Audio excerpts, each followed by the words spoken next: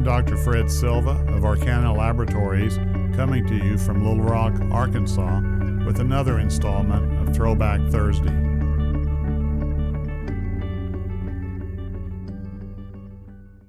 Circumferential mesangial interposition, or going round and round in circles.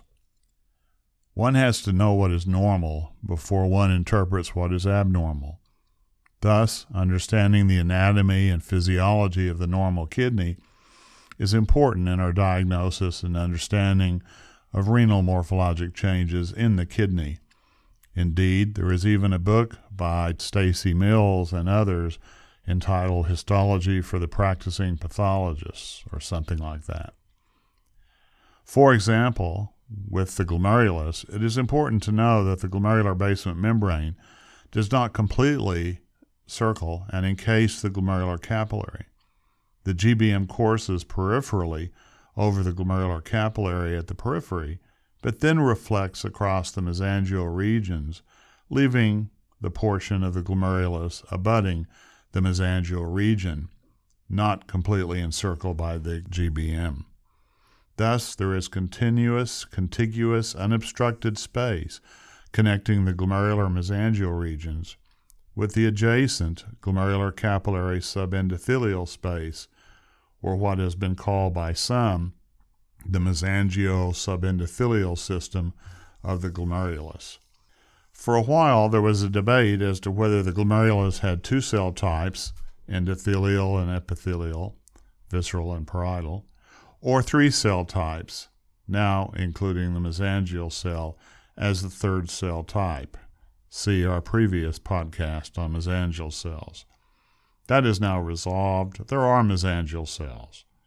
These mesangial cells are interesting in that they are not only conceived as the RES-MPS system, reticuloendothelial mononuclear phagocytic system of the glomerulus, but these cells also are muscle cells that can move, migrate, more about that in a minute, and even help the overlying podocytes produce the GBM, and more about that too.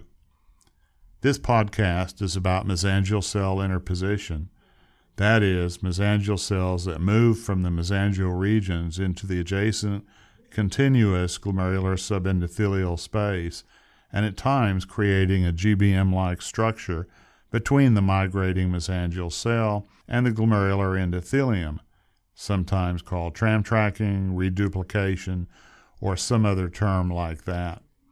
The root cause of this migration of mesangial cells between the endothelium and the overlying normal GBM is uncertain at times, but can be secondary to the presence of glomerular subendothelial immune deposits, as if to clear them out, or endothelial damage with some coagulation proteins forming in the glomerular subendothelial space. Mesangial interposition was first described in a superb light microscopic study on the scarred tissue in glomerulonephritis in 1963 by David Jones. David Jones seemed to be everywhere.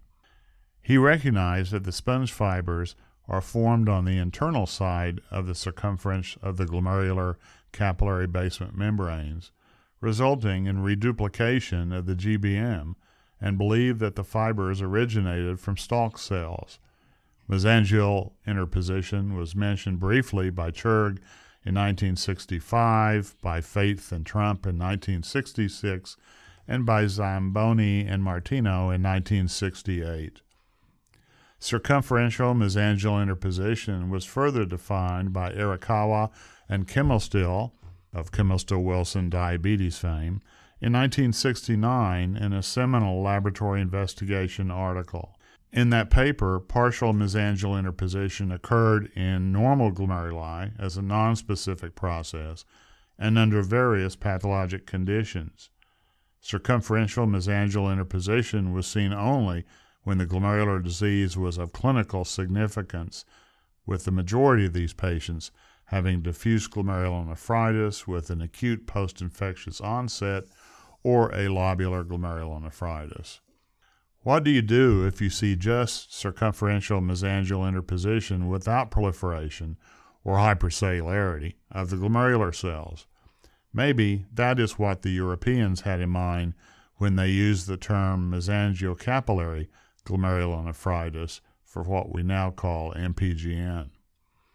Many call this pattern a circumferential mesangial interposition membranoproliferative glomerulonephritis pattern, although one has to distinguish it from an advanced stage 3 or 4 membranous glomerulonephropathy of Ehrenreich and Churg.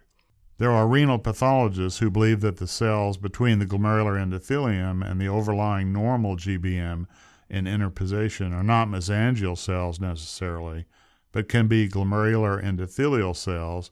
There we go again, deep endothelial cells of the early days, or even migrant monocytes from the peripheral circulation. Another uncertainty is whether this change is reversible or not.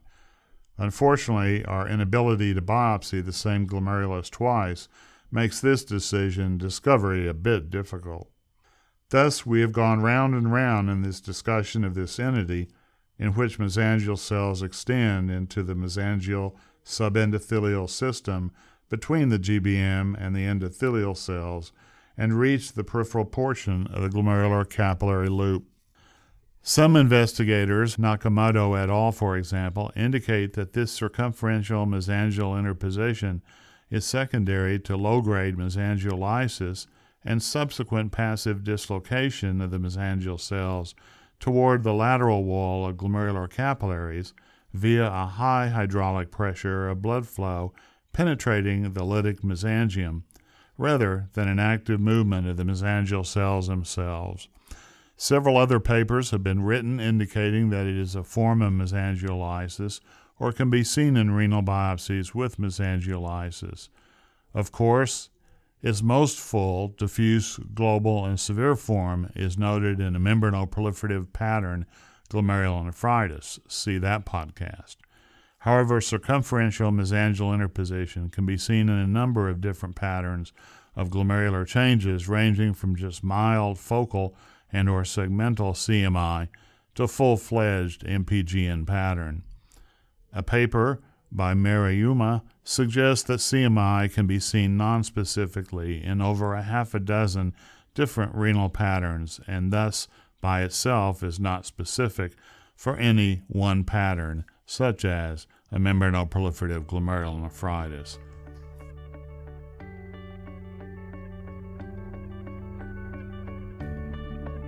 Thank you for listening. This podcast and more can be found in the iTunes and Google Play stores. For more information and educational programming like this, follow us on Facebook and Twitter, or visit us on the web at arcanalabs.com.